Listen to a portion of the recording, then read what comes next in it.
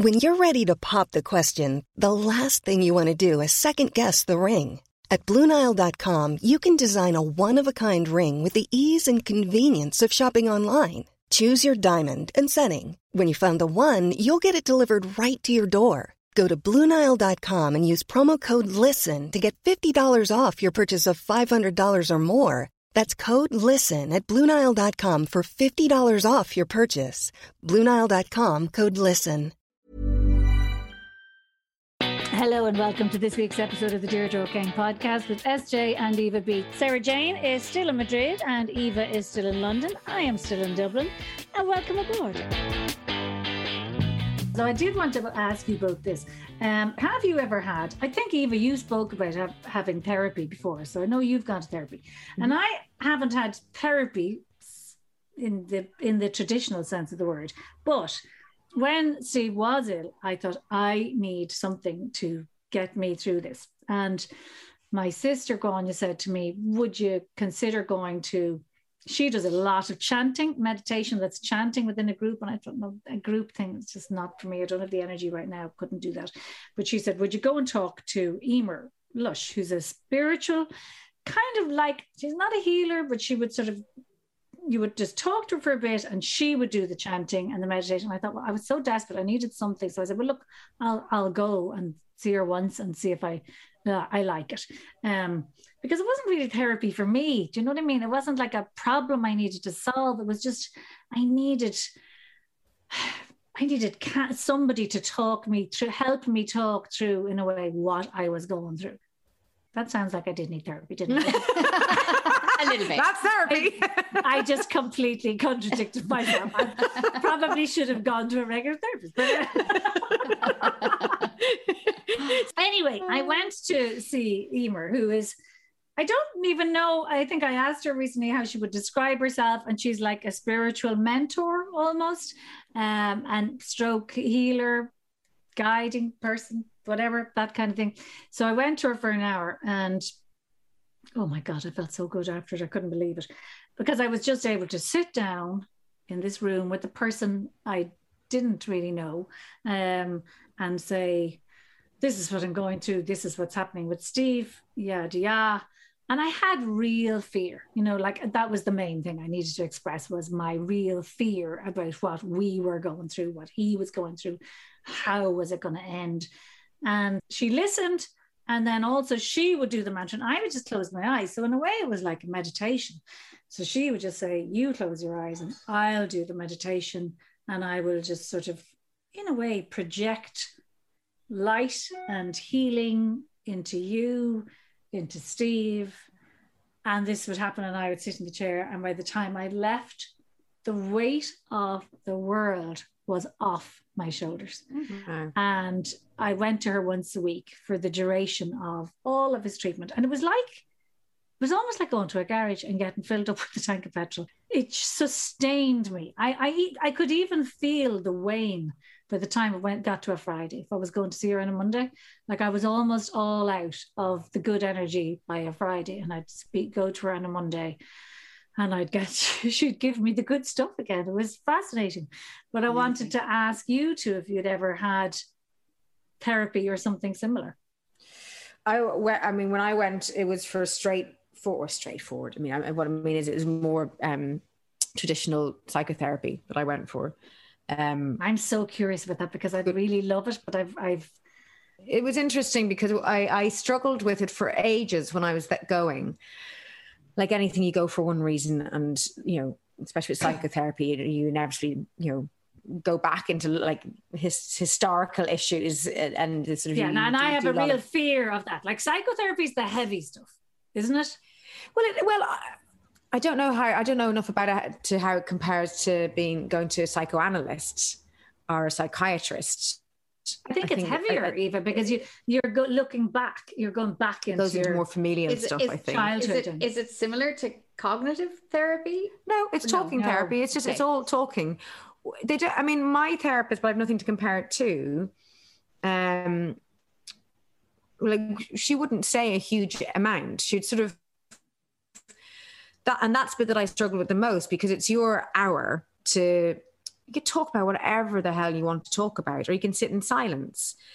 But I struggled with that hour being my hour, I suppose. I struggled with the pressure of feeling like I had to talk and I had to have some sort of breakthrough, and which none of that is correct at all. That's purely my sort of stumbling block for the first few months of feeling comfortable in a space of where you could do or say whatever you wanted. And if you wanted to sit and say nothing for an hour, you could.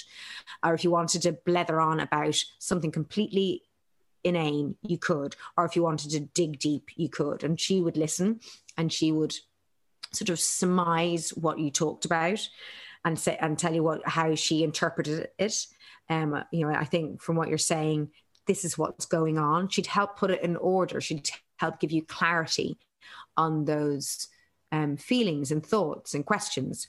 But so once I finally kind of got comfortable with the fact that this was my hour to reveal whatever I wanted to reveal, then I got a lot more out of it. But it took me quite some time to just feel find my way with it. I can really understand that. Yeah. But it was massively beneficial. I would, recommend therapy to anybody. I think you do, like I said, you go in for one reason and you start to uncover and understand a lot more about issues that I hadn't ever really spoken about at length or hadn't thought about in such a deep way before. That really did help lots of other areas of my life that I had never intended on talking to her about. So it was really brilliant. Yeah, amazing. Because I'd have a real fear now of psychotherapy and yet I really feel like I would benefit from a weekly therapy. I mean, even just describing what I did there with Emer, like, and the fact that it got me through a week, I kind of know that. I think I'm particularly drawn to cognitive behavioral therapy because what you mentioned, SJ, because that is very much about the present. Sure. That's not looking back. And I don't want to do that. I don't want to analyze the past. And that's fair enough. And I would never do go to a psychotherapist again, because I feel like I've done that. I pulled apart all those old issues. And did you go for, now I'm not asking you to tell me the specific reason, but was it for a specific thing you wanted to? It was for a specific thing, but it was a relationship thing that was not anything to do with my past. It was something that was current and that I was struggling with. But inevitably what happens is, it's looking into yourself to see why you behave the way you behave. So inevitably you go back and look at your upbringing and your siblings and your parents and, things that happened when you were a child and all this, because it informs who you are today. And unless you sort of, I suppose the reasoning behind it is, unless you fully understand why you are the way you are today, you have to, look back to see what brought you to this point and why you then relate to people in the way that you do today, why you behave the way you do in relationships. Did you feel very empowered after you did that? Because it sounds empowering to go back and analyze those things. I don't know if I'd use the word empowering, because some of it's very, upsetting, obviously, but it's also completely enlightening as well, because you go, wow, that completely explains why in a relationship I do X, Y, and Z. It's something that I never would have connected before, and you can go, of course it's connected. It's because what the dynamics in your family or whatever it is. So it was a huge eye opener. I got a much, much greater understanding of who I am as a person, much greater understanding of that. But I think if I was to go back to therapy, it would be because of a particular issue or issues that are occurring in my daily life today that I would want to talk to somebody who would be able to give me practical advice, that I could thrash things out in the open and it'd be a much more sort of practical session. I think I would, I would see myself doing that at some point in the future. I did that. I did it once. What did you do? I don't actually know what I looked up. I was about to enter a situation that I had already gone through, and was dealing with a person that was bringing a great amount of anxiety, and I was just having awful negative thoughts that this person made me feel about myself. And I knew that it was because of how this person was acting, that it was about how I was going to cope with dealing with this person in this next phase of a workplace scenario. Okay. So like a toxic energy in your workplace that was making your life Absolutely. Absolutely. And this is maybe 15 years ago, the one and only time I've ever done it. And it was to give me the tools that I needed, that I knew already how I was going to deal with this. And it was simply that I was going to not deal with this person anymore, which involved actually, this person was, I thought was a friend, but I realized this is not a friend, because this is not how my friends treat me. And this is not the sort of characteristics I look for in people that I consider my friends. And so it was kind of a breakup of a relationship that I realized was a very false friendship. And yet we were then going to be thrown into the same situation. And I needed to give myself the strength to understand that, no, it's okay to keep this person out of your life.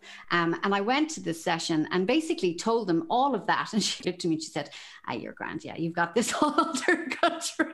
I just love that though, because you got the confirmation that you knew it. Yeah. You know what I mean? So it worked. That's what I needed. Right? And it was important enough for me to be able to get through these next few months. Did that help you then to go carry out what you were going to do? It really helped. It really helped. And I wasn't in any way dismissive or mean. And it was great. And the woman didn't really say much. Like, as you said, Eva, she just let me talk.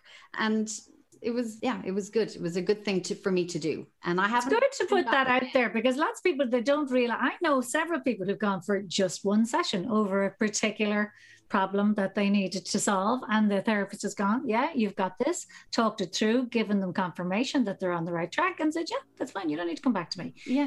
But this, and that's not a brilliant thing. It was. People think they have to go to therapy for months. No. Sure. And also, what for me, I felt like I had the support from all of my friends, of course, and I'm my true friends, but I felt like I don't want to be talking about this with other friends. Like, I needed an objective perspective. I didn't want to be kind of, if you're talking about a situation like this, it sounds like you're kind of, and then she did this and then she did that. But it's like, no, it's beyond that. I'm an adult and I feel like I'm living in a school playground. The way I'm being treated, it was just all very infantile. And I just needed somebody who was a professional to say, no, that your thought process is fine, as opposed to, of course, you're going to have the support of your friends. Of course, like you say, it's the objectivity that your friends can't have, because you're, they're going to support you anyway. They know the person or whatever. Exactly. So there's kind of a stigma attached, isn't there, sometimes in Ireland, like to counselling. Oh, she's to go to a counsellor. Oh, she's to go to therapy. It's like, it's there for a reason. It's there to give people the help that they need. I think there's less stigma now, though. I think but there aren't enough people, I'd say, accessing it for themselves. But listen, I could put myself into that. I mean, I did access the help from Emer. I just was looking at her text there, because she's a mindfulness meditation teacher, as well as being a well-being and wellness mentor, who you can find at Spiritual Garden on Instagram. But I still feel I could really benefit and from cognitive behavioral therapy, because it focuses on being in the present and staying positive in the present. And yet I won't do it. I haven't done it for myself. Now, COVID came along, and it was around that time that I was thinking, I want to do this for myself. But it's a commitment. If you're spending 60 quid for the hour or whatever it is, you have to have that 60 quid, and you have to decide to spend that on yourself. Now, the truth is, you probably would spend 60 quid. You might throw it away on a candle. Whatever, But so you have to prioritize yourself. And I guess there's been a lot of times where I just haven't been able to afford it. You deserve it after this as well. Yeah. Do it. Yeah. I think you get a lot out of it. It feels my thing would be finding a good one, finding a good therapist. That's a big one, isn't it? I'd need a word. Recommendation. I told you my best friend, Paul Hughes. He's an amazing therapist. But he's in London, isn't he? No, he's in Dublin. Oh, stop. A cognitive behavioural one. No, he's not. But he would absolutely put you. He's a psychotherapist, but he would put you in touch with somebody who would do EBT. Oh, well, I'll be on immediately. Yeah. Oh, great. Tell me how you're doing after your week last week. Your fabulous, glorious, glamorous, show busy. Oh, listen. Everyone making you a cup of tea, wiping your arse, doing whatever. Well, let's just talk about the come downs, right? Because our highs, they're so high. They're so high. I mean, a showbiz high is really something else, you know, like it really was. The semi-final in particular. I think it's fine for me to talk about this now because the show was announced. I won't talk about any of the particular acts or anything, but I felt like we as the panel, so there were 5 of us on the panel, including Jedward with their 1 vote on my left and Boy George on my right, and lovely Lyra and Aston Marigold. And none of us knew each other.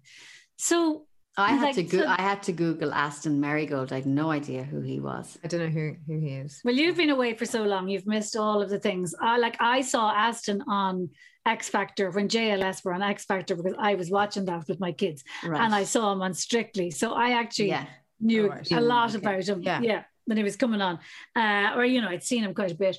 And then Lyra is a new singer, so she's just up and coming and very much on her way. She's fabulous.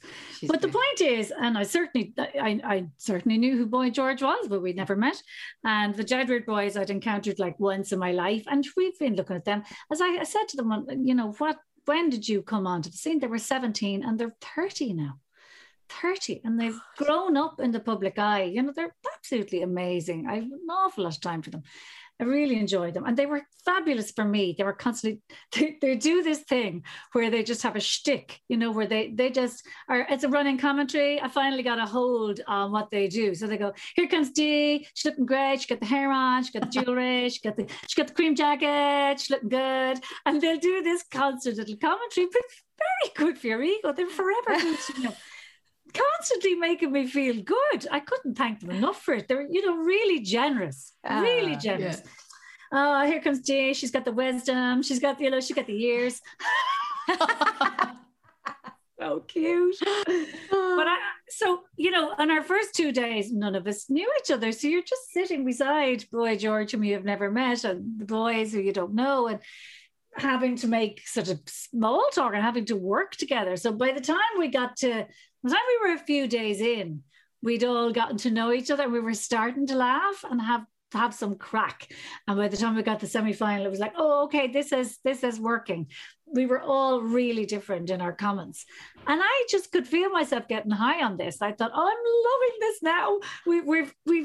We've landed, Sure. Because like when you start anything, it's trying to get to know the territory, and everybody's the new kid in school and everybody's trying to do a good job. But once you get to know each other, you relax, you start laughing, and that was all happening. The semi-final was nerve-biting. Every time I listen back to this podcast, I listen to my, they're not spoonerisms, are they? Are they called spoonerism? Mrs. Malapropisms, spoonerisms. I hear myself constantly referring to my runners as Sam Smiths instead of Stan Smiths. Yeah. But I know it's not spooner. It's just wrong. And I just did one there. Nerve biting, I said. Yeah, nail biting. Nerve wracking and nail biting. Yeah. Not nerve biting. Well, we know what you mean. We know what you mean. I just like to let the listeners know that I know I'm wrong. Okay. It's a deism. Let's call it a deism. Yeah, but I said that to you, when you said about your Sam Smith runners, I just assumed that the singer Sam Smith had a new line of clothing. I have no reason to doubt you. I didn't even Google it. I was like, that's how out of the loop I am. Yeah. And it's exactly, if Sam Smith had any brains, he'd bring out a line of runners called the Sam I'd buy Smith. them. And absolutely go for it. Challenge the Sam Smiths because they're doing very well. I did. Go on. Anyway, and then the semi-final, the standard was really, really high, and we had to eliminate people and vote for people, and it was unbelievably hard. And I have a genuine love for talent. So I think I'm the best person you could ask to be a judge of talent, because I love talent. I admire it like I'm off the charts in my admiration for people who can sing, who can dance, who, you know, I love them. Like, I bet you were such a nice judge. Yeah, I bet you were really supportive. So kind, and yeah. I think I was, but I had to also say no to people. So here's the dilemma. So you're having to be constructive and say, look, I'm only saying no to you for this reason, and maybe you could go through and better it next week. You know, there's a lot of that. But I really just enjoyed it so much. And honestly, lads, since the lashes came off, I'm not the same girl. There's no doubt about it. False lashes, they change your face. And I when they came off, I was like, oh, I'm half the woman I was yesterday. Literally. Literally, the tan was gone, the lashes were gone, the styling was gone, the hair was gone back to its normal frizz that I'm trying to control. You were Cinderella. And that's only the visual come down. I no longer have the company. I don't have Jedward to say, here comes Deesh, look good. I mean, we can do that for you if you want. We can do it. There she is, sitting there with her headphones. Her hair is coming down over her glasses, looking a bit sassy, got the spray tan on, looking super sassy and sexy. That's it, you've got it. That's the Jedwards. Oh, they're so sweet. But yeah, listen, sure, you're my heroes. The podcast of a Tuesday is we're your Jedwards. You're my Jedwards. You are. So yeah, the come down, lads. It's not easy. Oh, it's an awful land. I remember my biggest come down. My biggest sort of, well, we call it showbiz come down. I'm sure you've both had them, but when we were shooting in Vietnam, we were shooting Noble. We'd been there for 3 months.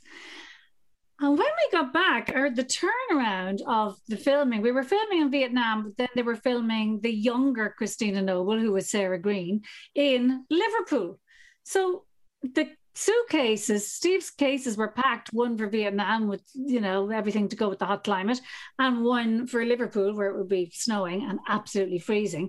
But I wasn't going to Liverpool because I was now done with them. They were moving on to the younger model, the younger Christina. And so I was dropped like a hot potato. We arrived at the flat. He picked up his winter suitcase, dropped his Vietnam one, picked up winter and went, see ya. And you know, like when you're making a film, you don't see other people. You have so much in your mind, so much to think of. So he was just gone out the door, and the film and the crew and everything that had been my life for 3 months went to Liverpool without me. And I went to do the school run the following morning. And I was like, oh, Jesus, right. Okay. So hard. Well, that's over. That's over. And it was like, okay, crash landing. School lunches. Oh, Jesus, I haven't made a school lunch. 3 months, didn't know what to do. I was an awful land. Oh, it took me a week. And I couldn't even get my husband on the phone. Like, I was trying to ring him for a conversation. How's it going? Yeah. Just too busy. Busy. It's like, it's going fine. I have to go. Oh, God, okay. Oh, that's a tough one. It's such an adjustment, isn't it? When you come back from a shoot and you like, I mean, you're just completely ensconced, wrapped up in that shoot. If you're on location where everything in your normal life just gets, you know, left behind because it has to then come back and slot back in like it never happened. It's always such and you know what? Real shock to the system. And you know, just to explain to people who are listening about how films work, the reason there's people carrying an umbrella over your head, you know, is not like because you're the diva star. It's because your hair cannot get frizzy. It cannot change. There's just continuity. Spend 2 hours in the makeup chair. Precisely. And you know, we need you to be not hungry. Like, you have to deliver the goods. So there's a reason behind everything. And, you know, time is it's all about time is money, right? So saving time constantly. So therefore, when it's over, you have to carry your own umbrella. You have to carry your own umbrella. I don't even carry umbrellas, so I just live with the frizz. It's a drop. Like, it's literally a drop from a height. Yeah, because the adrenaline is so high, and then suddenly there is a loss. Thank you. That's it. And then you get back to your own life and you have to make... Nobody cares. Nobody gives a shit. Well, you're the carer, aren't you? But that's exactly... Is it similar? Because I always think when you're doing live shows, I've done very little theatre in my life, so I don't have anything really to draw from that. But when you're doing like stand-up, SJ, you've done lots of theatre as well. Is that high and rush even more so because it's a live audience? Is that live feedback from people? That must surpass what it feels like to come off a filming job. Yeah, the come down, the come down from the stand up is intense. But I've got it down. It's 2 hours. Like I've actually sort of timed, the adrenaline in my body, and I know it's gone in about 2 to 3 hours. Yeah, and I usually have a couple of drinks to kind of come down, unless I have to get straight into the car, which a lot of the time when I'm on the road, there's no drink, because if I'm within a 2 hour drive, if I'm on the road, I get in the car and I drive home. And if I'm not, then I have a few drinks. So, but usually by the end of my drive, I'm down. You know what I mean? So I'm getting in the car, absolutely wired by the time I get to the door. Now, obviously, there's the bit of your focusing on the driving and everything else, but it's still in my body. Like I'm still flying. Yeah. And if a support act is with me, like we're talking 9 to the dozen, for an hour and a half. And then you start to suddenly come down. Sure. But theatre highs for me, like usually I used to find, I'm sure SJ might be different, but for me, after 6 weeks.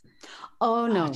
Yeah, you're done. I mean, there's obviously the very natural high of opening night or first preview, where you're getting your first reaction from a live audience, and that's very exhilarating. And or if the show is good, or rather deflating if you go, you get the laugh there.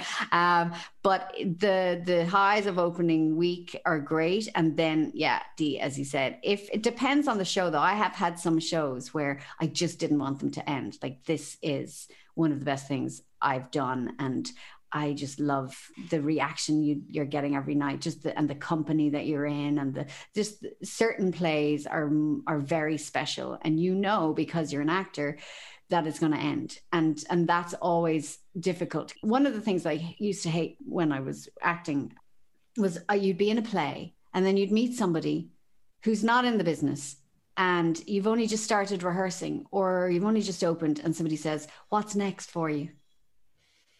And they don't understand. They don't understand the business. Kill me. I'm like, what's next? I don't know. I'm doing this, and this is it, because all plays end. And I mean, a lot of the time you're ready for them to end. They have a natural life, but there's some then where those last nights, the last performance, and you've gotten so much out of it, and that these people, they've meant so much to you, and it's just been a very joyful experience. Those ones are harder to say goodbye to and to let go of, but the highs are usually on those first few nights when you've got the audience in, and your adrenaline is off the scale on previews, like the nerves. Oh God, Jesus Mary, how did we do it? I don't do theatre very often anymore. I sort of do it every few years. Sure. And every time I find myself doing those previews, I think, I know, Jesus. I mind you, I feel like that doing stand-up too. I'm thinking, why?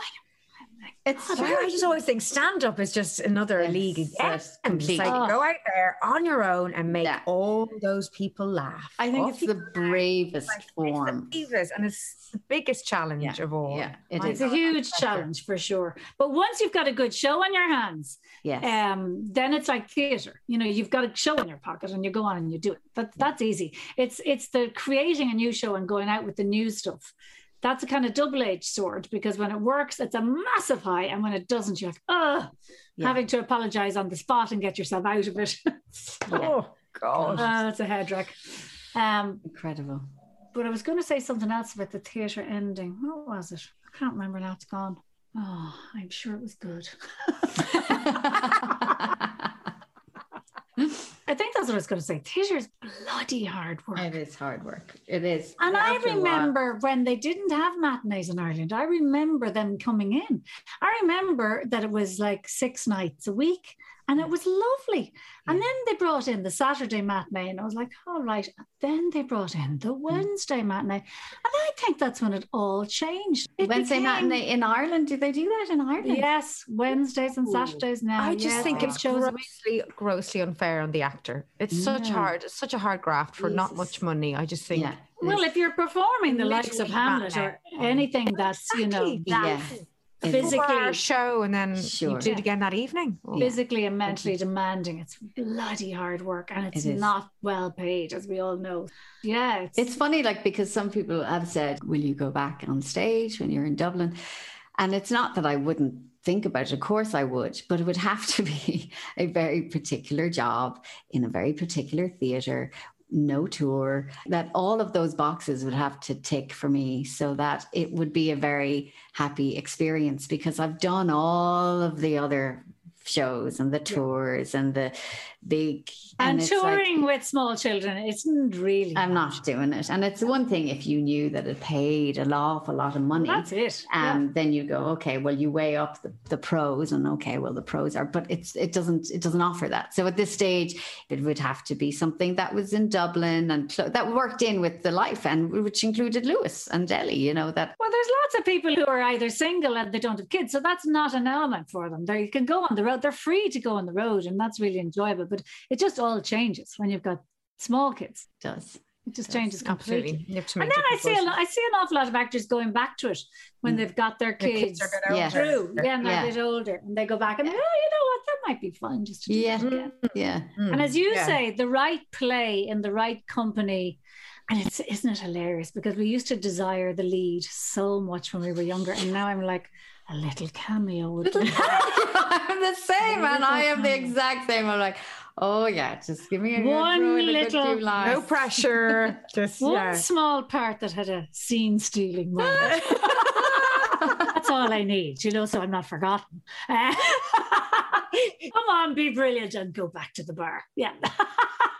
Our lovely dear friend Justine Mitchell, fabulous, wonderful, extraordinary human and actress. Phenomenal actress. Phenomenal. Oh my God. World class. Amazing all-rounder of everything. But she said to me one day, you go in, the first day of rehearsal, and everyone is all nervous. The person who goes up to make themselves a cup of tea and just trying to be like, hello, and trying to make a joke. And you come out with something like, yeah, like totally. I mean, yeah, it's like anal sex. You know, we've all had anal sex, right? Silence. It's just silence. But I just love just imagining her saying it, imagining any of us saying it, just trying to break the ice with this. I'm going to be the funny one. Joke that not everyone's going to get or appreciate. I took a risk. That's what Ross took a risk. I took a risk. That's a really brilliant way of framing that. I took a risk. It's like it puts it all, it gives you the glory, you know, without the humiliation. Yeah. I took a risk. I put myself out there. Ross does it a lot. And I kind of, at a dinner party, kind of go, oh God, he's taking a risk. And he'll look at me with that face. I took a risk. Yeah, as opposed to, I really misjudged that. Yeah, exactly. He's put the positive spin on it and gone, I took a risk. Aren't you proud of me?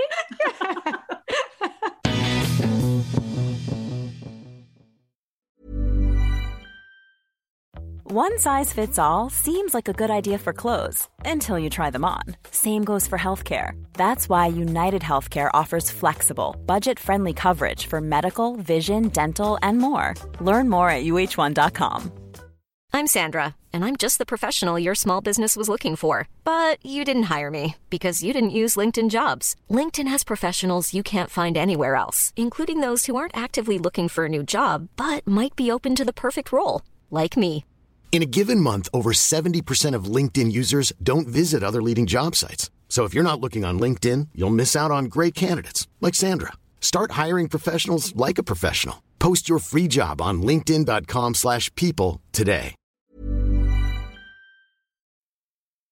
Are ye any good at complaining? Now, this could cover a whole range of what type of complaining and who to. But would you consider yourselves good at it, bad at it? Discuss. It depends. Discuss. And blankly. you go first, SJ, because I'm always talking. So I'm sick of myself. I guess it depends on who you're talking to and how you navigate your complaint and your relationship to that person. because everyone takes, I mean, I guess because you're criticizing something that someone is doing. So there's a way around doing it. Like if you're complaining to an airline company, there have been moments where, you know, the anger levels are high, and that's not a good way to complain. And I've learned over the years that just being nice actually is a very good way of delivering a complaint. But it's also understanding your audience and knowing how you are in any given moment when you approach said person with said complaint. And also, how serious is the complaint? And is it worth complaining with this complaint at any given time? And choosing your battles and choosing your moments. So I would say, yes, I'm probably a better complainer than I was. Well, what about, let me ask you this then. Are you good in a situation when you should complain? You're within your rights to complain, but you're too nice to complain. So you pretend that everything's actually fine, like a bad haircut or a meal that's not up to scratch. And you still go, yeah, no, it's lovely. Yeah, no. And in your head, you're kind of going, no, fucking isn't. That was fucking shit. And you're paying for it, you tool. Yeah. But how it's coming out of your mouth is, okay, no, that's lovely. Yeah, no, I just wasn't very full. Thanks a mil. Ah, yeah, thanks. Thank you. I'll pay everything. Of course I'll pay the full bill. I definitely think we've all been guilty of that with the hairdressing situation. That's the worst because they've done their best and you hate it. And you're just, and your lip has started to tremble because you're going to cry. So you just go, it's great, thanks, because you just want to get out of there. You just want to get out of there so fast. And there's no point in saying, this isn't what I imagined. That's when it's the hardest. When if somebody is being nice to you, they're doing their best. There's no animosity. It hasn't got, you haven't been treated unfairly, but you are within your rights to say you don't like something. That's when I really struggle to say it. The fear of offending the other person. Different in a work. Say you're very nice, Eva. I could see this being very nice, like in a hairdresser's or a restaurant or the one scenario. I don't know. Do tell me if I've told this story again. Like I might have forgotten. But one when I was in actual pain and couldn't let them know because I was being so fucking polite. Was I was getting myself and Ross were gifted a treatment, like a massage treatment in this beautiful place where he was working, and we got instead of getting paid, we were put up in this beautiful place, and they gifted us a spa morning, gorgeous place. And it was very sunny where we were because it was abroad, and I had got burnt the day before. I had really sunburnt my legs quite badly, and we went for our spa treatment first thing the next morning. And the ritual to kick off the treatment was a scrub. The foot scrub with salts, with smelling salt and dear God, quite hot water. So my feet went in, and the water alone was, if you got burnt skin, hot water feels scalding hot water. Oh yeah. So the feet went in. I was like, oh, and she said, oh, well, you want some? Should I put some? And I was like, no, I'm sure I'll just get used to it now in a second. Eva, and then no. And then she started to scrub the burnt skin with coarse salt, and it was literally, I may as well have had like no skin and just wounds on my legs. That's the level of pain. And she was rolling the leg up and down, and I sat there. Everything was so perfect. The setup with the view. Ross was beside me. They'd just bent over backwards to make this the best treatment ever, and we weren't paying for it. So I sat there with silent water, tears running down my face. Oh, Eva, that's too nice. My red raw legs. It was agony, and I endured it. Inside, I was screaming. Oh, love, that is too much. That's wrong, isn't it? So wrong. Ow. Yeah. It's not even really complaining. Sure, it's not. It's just I'm actually suffering. Could you help? Can I ask you? Was that a long time ago? Would you have been a good bit younger? It would have been. It would have been about 9 years ago. Yeah, it's a good long while because we definitely get better at complaining with age. We do. Hence all those shows like Grumpy Old Women, Grumpy Old Men.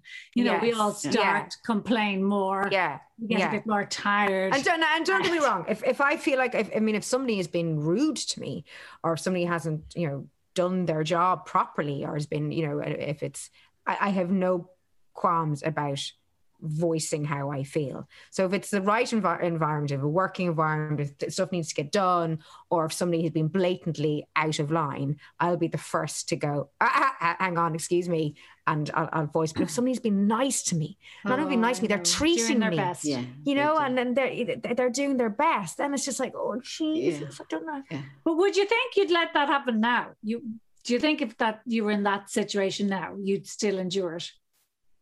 I would with hair. I did it not so long ago with hair. Oh, did you? I didn't like the colour of it, and I was just like, okay, I think it'd be grand just after a wash. It'll probably just, it'll settle.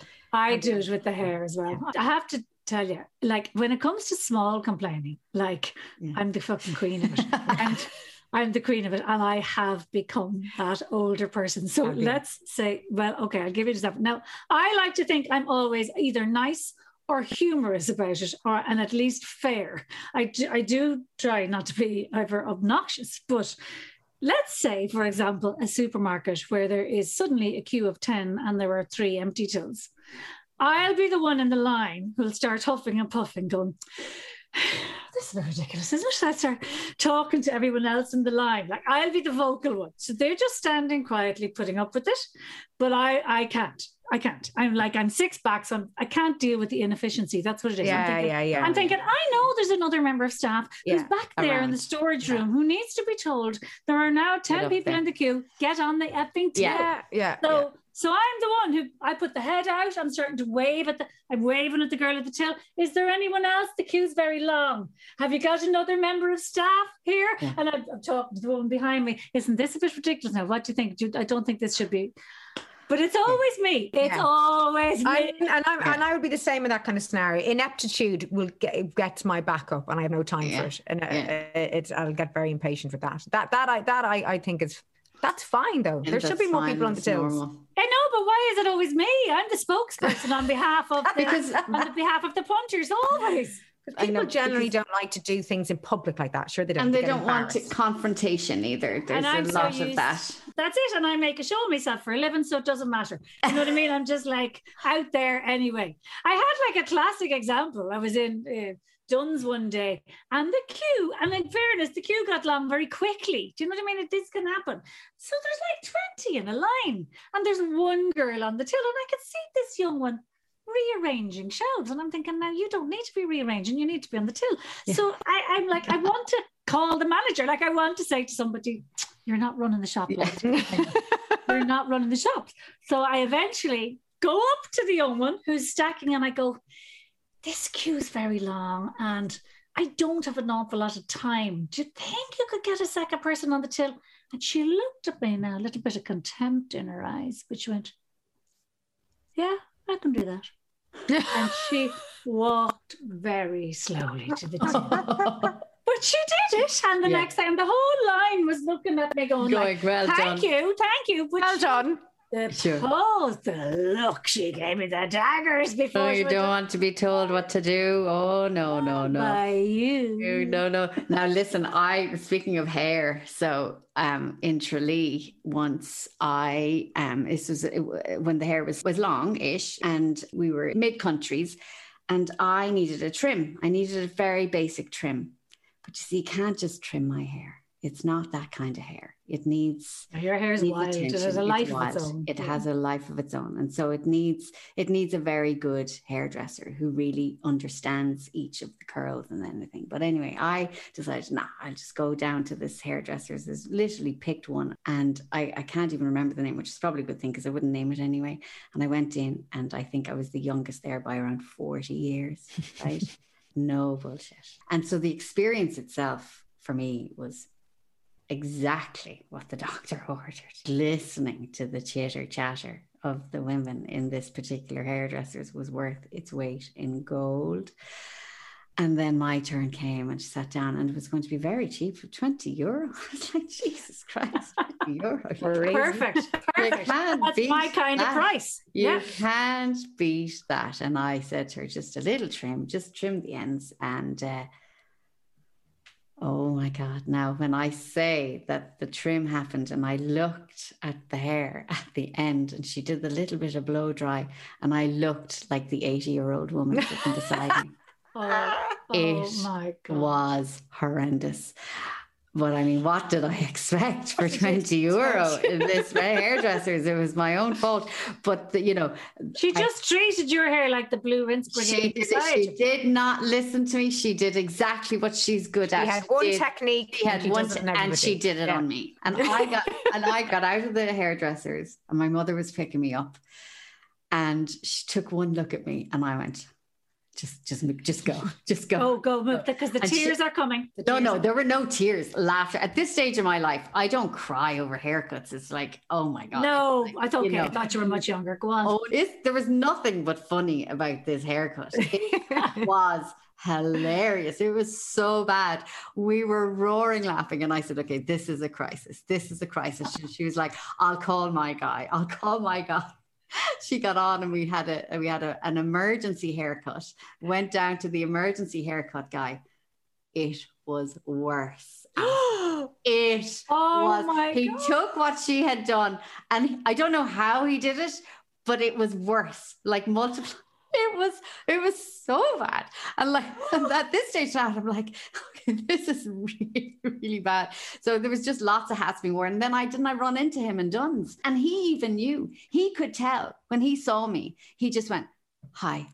There was just an understanding that he had butchered you. He had butchered the hair. But anyway, where was I going to after that haircut? Was Madrid. This was our first week, and it was the very first thing I did. 2 days into the trip, went to Madrid and had a fabulous haircut done. They cut it off, and it was all fixed, but I had to cut most of it off. But I didn't complain. There was no point in complaining. There was just... No, there isn't really. And that's the thing with the hair. It's done. They can't undo it. They can't stick your hair back on for you.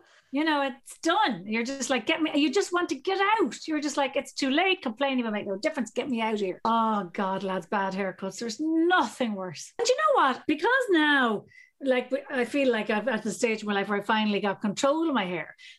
Mainly because of the Kerates, whatever it's called, in the that's the brand, but they got some straightening component in it. Because I also have keratin. Thanks for the help. Yet again, the keratin in the shampoo and the conditioner has made a massive difference to my hair. And the big Babyliss blow dryer, anyone who doesn't have a Babyliss, brush that turns around with the heat, hair dryer, they've changed my life. That's changed my life. The mixture of keratin and that brush, I can finally manage my hair. It'll never be amazing, but I can get out the door. Yeah. But every single picture of my life before 40, I look pretty shit. In every single photograph, the hair is bad. It's bad. Really? Yeah. I've only had decent hair for 10 years since the keratin and the Babyliss thing existed. Yeah. I never thought of that. I never thought that either. Before you. Well, you wouldn't have noticed, but you probably didn't see an awful lot of me before the last 10 years either. Yeah, but we'd see you on the telly and... but that's different. Then someone's doing it. Sure. So if it was being styled, but I'm talking about the everyday. Your day to day. Well, that's why I chopped all mine off yesterday. I just thought, I'm actually deluding myself every day going, this is going to work. And the temperature here makes it really dry, and having had really good hair for so long and suddenly have shitty hair and dry hair, I was like, just cut it off. I'm not a blow dryer. I'm not going to do that in the morning. So much work. It's so much work, and it's just not me. So it was a bit like a moment of reckoning yesterday when I went, just cut it off. Well, the good news is you can wear very short hair. It really is gorgeous on you. You've got that little Tinkerbell, the gorgeous, cute little the pixie look, and it's gorgeous on you. Yeah. If I was in your shoes. Are you joking me? My face is enormous. I've got a moon-shaped face. I always remember making that joke when I was cast as Mrs. Moon in Moon Boy. I said, I have manifested this. The moon face, Mrs. Moon, was what I was born to be. If I had a short haircut, look, it would be a disaster. Horrendous. Anyway. Eve, aren't you getting yours dyed or something before the show? No, they've decided not to go. I suggested red. They decided no. I really fancied a change, I think. And then I wanted to go shorter, not short, but like sort of above my shoulder. And they've said no to that. So now I have to keep it. So basically, I'm just going to look like this, which is a bit. Wow. I'm bored of this, but they big stinky ride. Yeah. I know, it's gorgeous. It's gorgeous. So you're going to remain. I'm getting a trim, and I am getting the color does need to be done, but it's But you're going to you remain blonde. I'll remain blonde for the telly. I will. And the first read through is on Monday. My first read-through is on Monday. Oh, how exciting. Yeah. That's one of the best days, isn't it, to read the tape? And a live read-through. We're meeting around a table. That's what I'm really looking forward to. So exciting. Oh my God. You must be all dying to hang out. Yeah. The excitement of your first read-through. Oh my God. Amazing. I can't wait to hear about it. Having to do the rehearsal or the other stuff, that's what kills me. I just want to stay at the table with the table read, chatting with the coffee and the soap. Yeah. A nice plate of biscuits. I don't actually do any biscuits.